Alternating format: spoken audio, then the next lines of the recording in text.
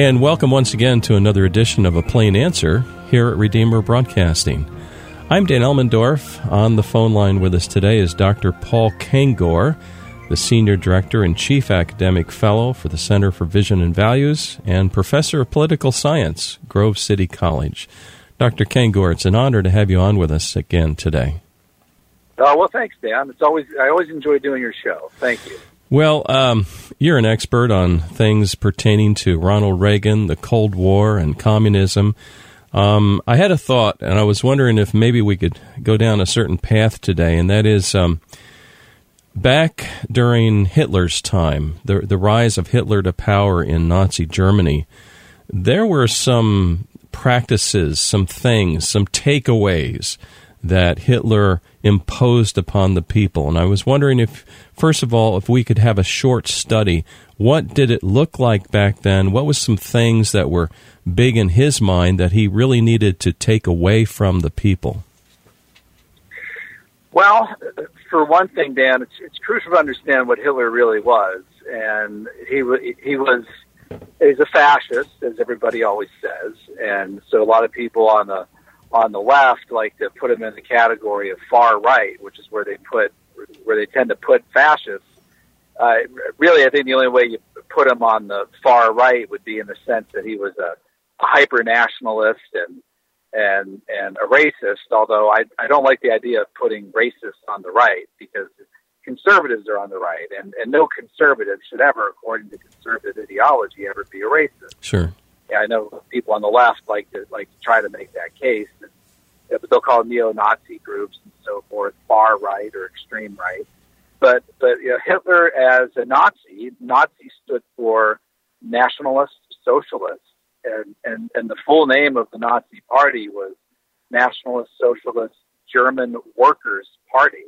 And you know, that doesn't exactly sound like a free market conservative there, right? I mean, Socialist and Workers' Party in the same name sounds like somewhere between socialism and communism. And now, the Nazis were adamantly against the communists, but anybody that's done any work or study or has any experience with these movements knows that it's kind of amazing. You can have a difference, a tiny, minute difference between a Stalinist and a Trotskyist, an American socialist, an American communist, and communist and socialist in France, where you know there's really not a lot of big difference, but these groups will hate each other over that. Between somebody followed Jay Lovestone in the United States, an early communist socialist, and somebody who followed John Reed, one of the founders of the American Communist Party. So there are really not a lot of huge differences in the two.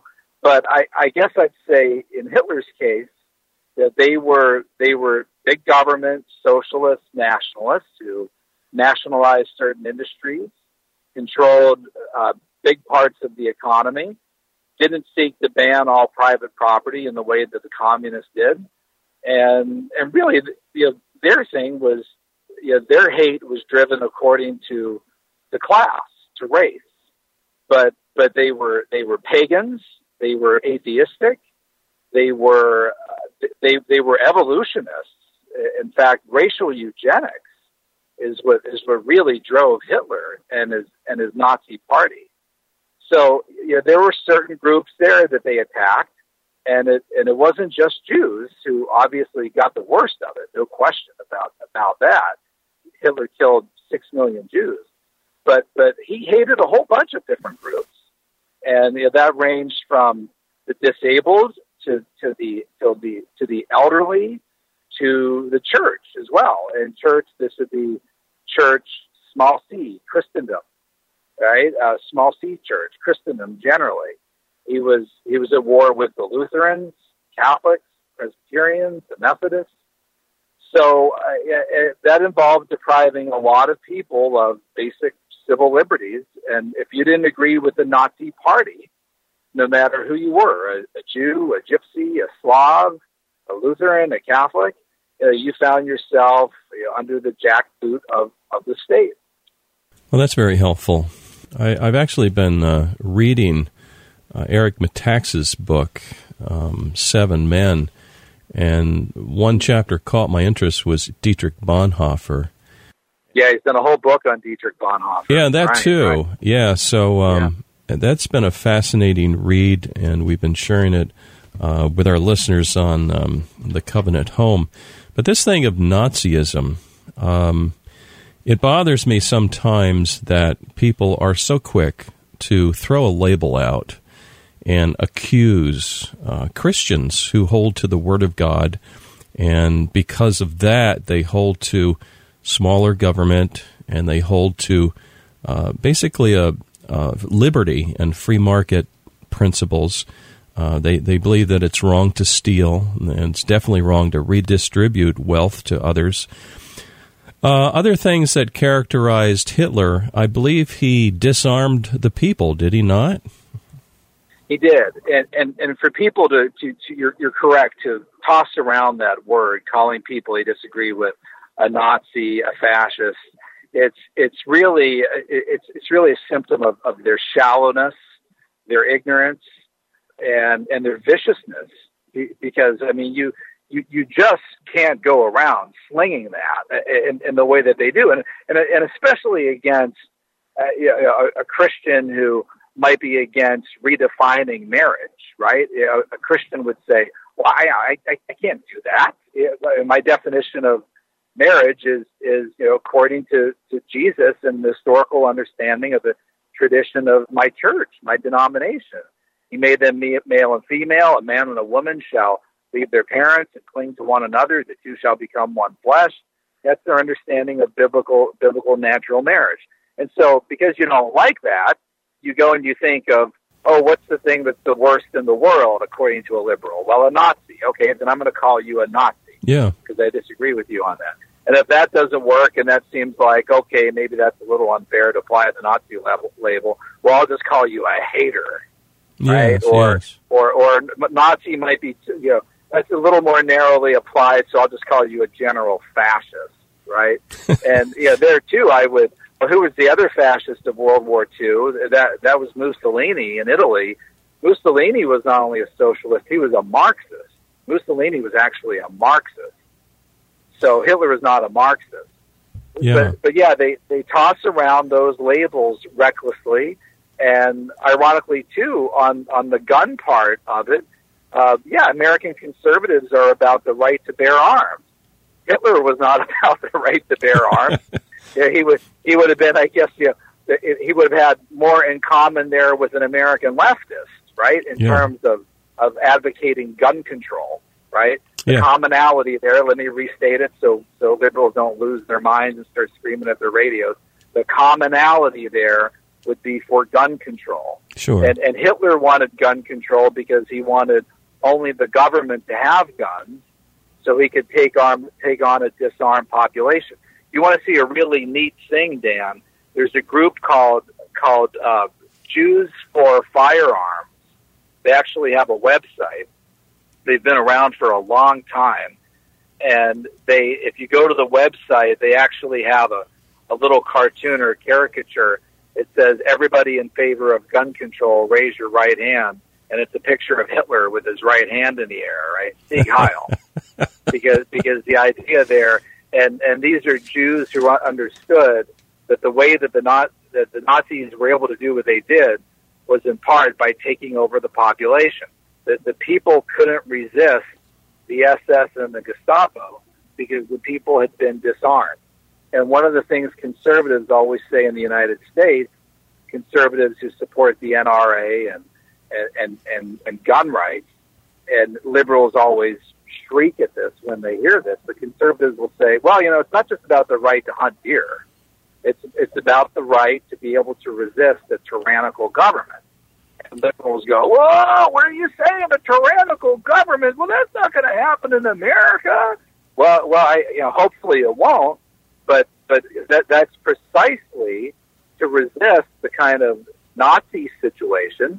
Or if you don't like the situation of the Nazis, okay, how about maybe Pol Pot, the Khmer Rouge in Cambodia, any of the communist regimes, or any other number of dictatorial regimes. Saddam Hussein, right? He wasn't a Marxist. He wasn't a Nazi.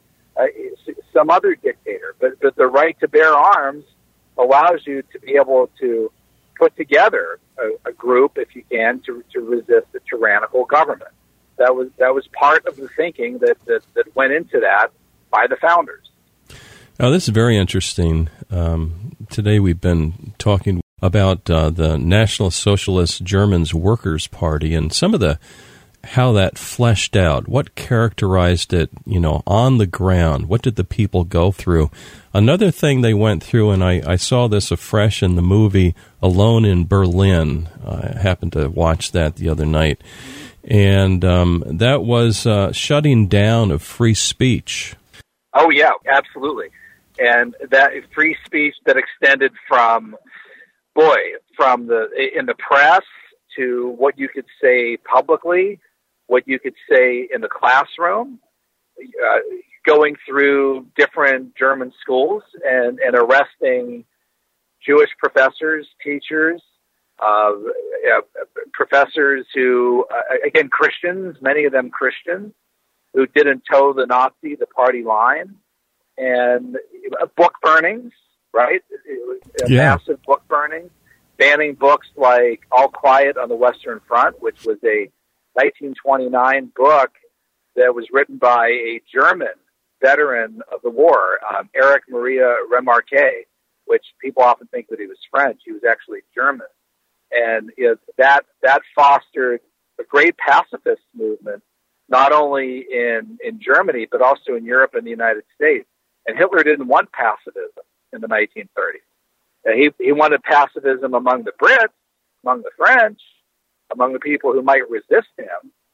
But as far as his German population, he was gearing them up for war to go and take all of the rest of Europe. Yeah. But yeah, so freedom of speech and press, assembly, literature, writing, music, all those different things. If you were at odds with the party, then the Nazi Party, the Nazi government, the Hitler government sought to ban it. Yeah.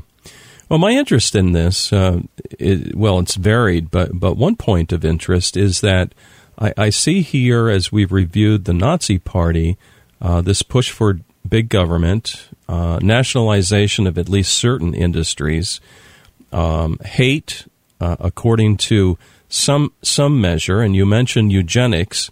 That certainly was there, certainly with the Jewish population, the disabled, the elderly, the church. And I'm thinking in our own day, unborn babies that are deemed inconvenient. And you know what? The more I step back and look at this, the more I see a lot of similarities with this to some of the candidates and what they're pushing today in America. And I don't even think we have to name names, but some of these principles are very similar, frighteningly similar to what they're pushing. Right, yeah. And the governor of Virginia talking about making the baby comfortable after it's survived an abortion procedure, make it comfortable while it's allowed to die, right? Yeah. To peacefully die. I mean, if that's not Nazi-like, even Pope Francis referred to some of the modern day abortionists as Nazis with white gloves. Yeah. In their pursuit of eugenics. And I was at the Fulton Sheen Center in New York, Dan, last week, and which actually has a play running right now about Bishop von Galen, who was a Catholic bishop in Germany under Hitler, and he was speaking out against the T9 program. That was the program instituted by the Nazi government to eliminate mentally retarded children. And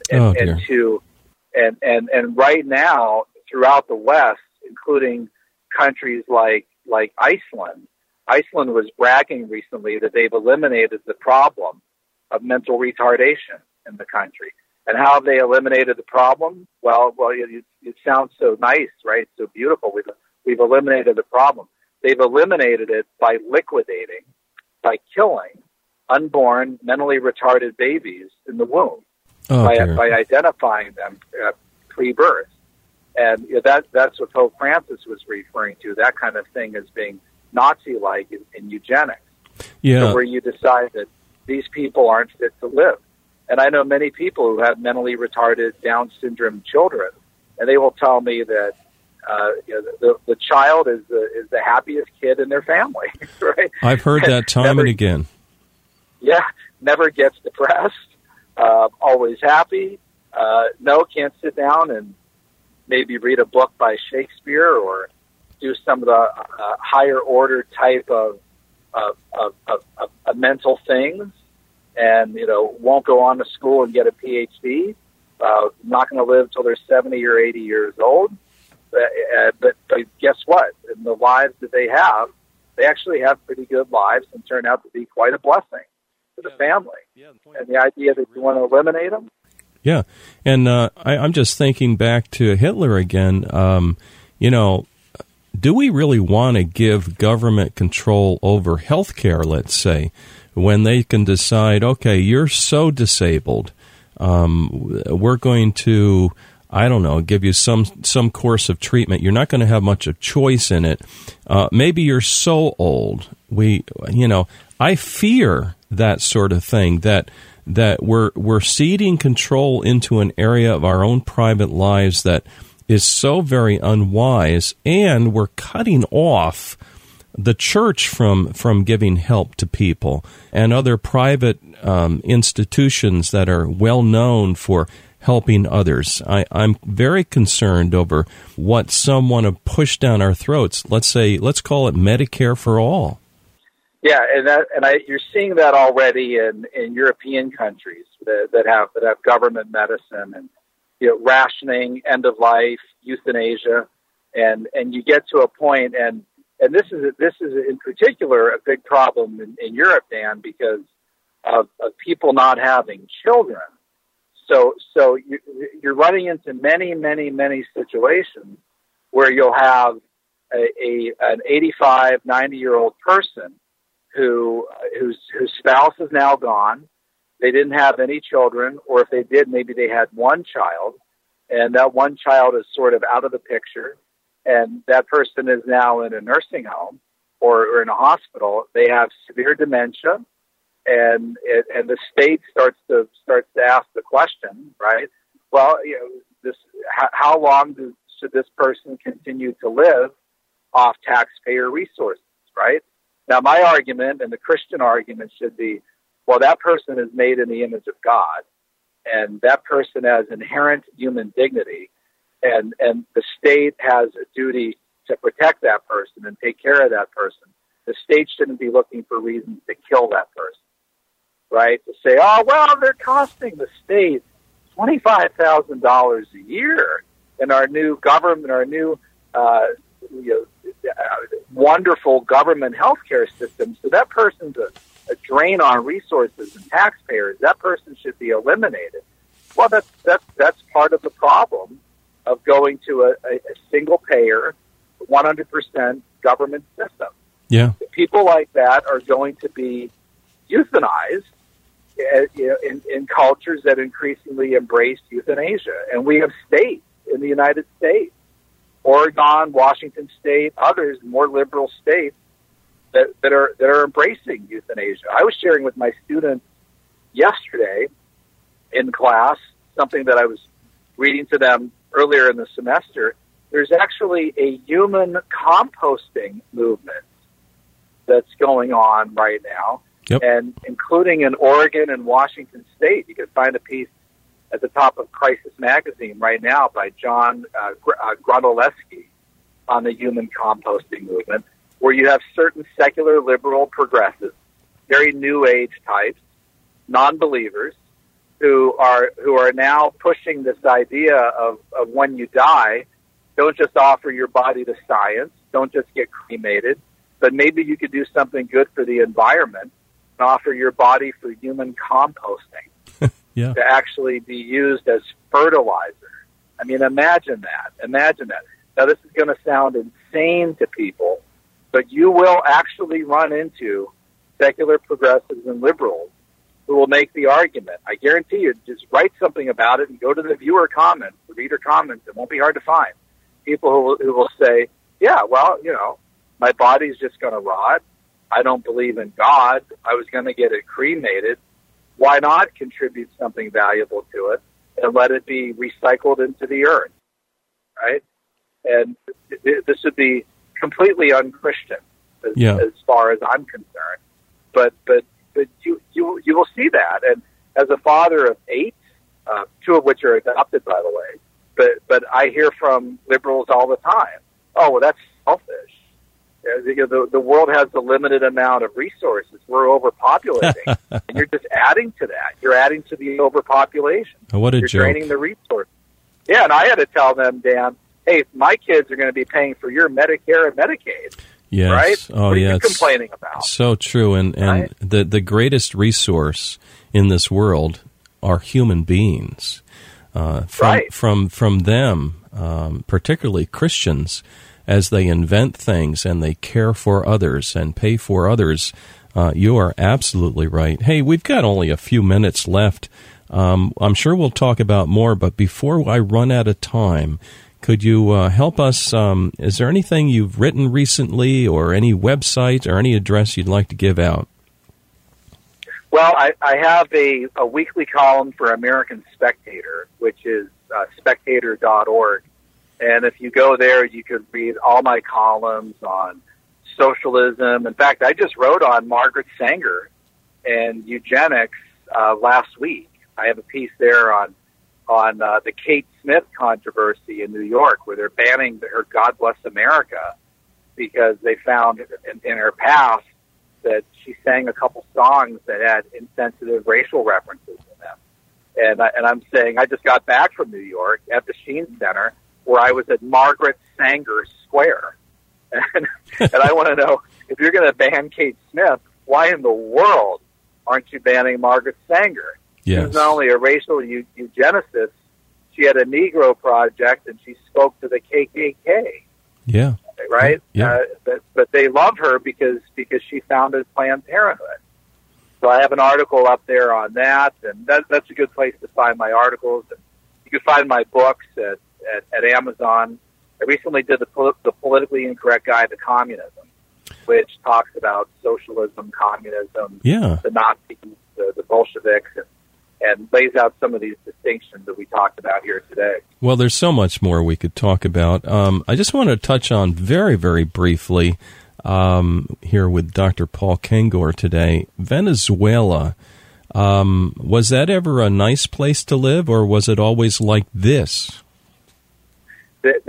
Socialism, or what Hugo Chavez and his many supporters in America and in the West at the turn of the last century were touting as 21st century socialism, right?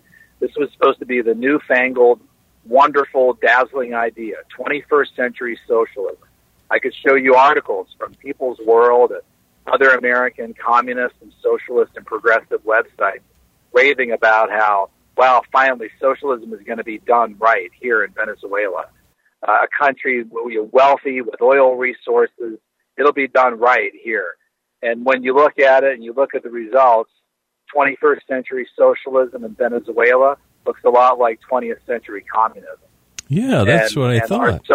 Yeah, that's right. And our socialists, Dan, they're not going to say, wow, boy, we were wrong. They're going to say, well, you know what?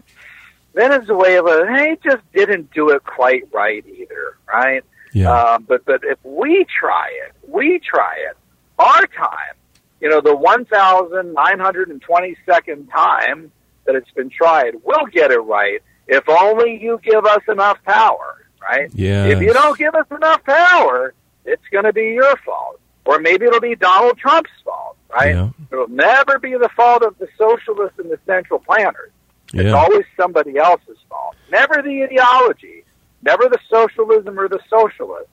Always the fault of some greedy people who get in the way, who just don't give them all the power that they need to do it right. Yeah, it's so true. And in the news fairly recently, there was a story about them running over their own people with vehicles. It was shocking. Right. Yeah, there you go. And that was ordered by the defense minister, a guy named Vladimir. You don't meet a lot of Vladimirs from Latin America, right? Other than Che Guevara's son, who was named Vladimir. Only the two Latinos named Vladimir I've ever heard of. And yeah, they went after the people without the guns, and they ran them down. Yep, and all the people could do was throw some gasoline bombs with them, which must have cost a lot of money because Venezuela, with the largest oil reserves of any country in the Western Hemisphere other than the United States, they're waiting in line for gasoline because they have socialism. Yeah, it's true. Socialism means that you can't even get gasoline out of a country that has oil. Well, there's a lot of similarities here. No gasoline here. And no toilet paper. Yes, there's a lot of similarities here between what some people are pushing down the throats of Americans and what we have seen happen in history. And practically speaking, it just doesn't work. Today we've been talking with Dr. Paul Kengor, Senior Director, Chief Academic Fellow for the Center for Vision and Values, Professor of Political Science at Grove City College. Dr. Kengor, it's always an honor to have you on with us. Well, thank you, Dan. You're too kind. And by the way, we are changing the name of the Center for Vision and Values to the Institute for Faith and Freedom. Oh, cool. So that's been it's a big change for us. So if you type in either one of those, Center for Vision and Values or Institute for Faith and Freedom, it'll take you to our website, and many of my articles are posted there as well. Oh, very good. Well, thanks for joining us, and dear listener, please join us next week for another edition of A Plain Answer.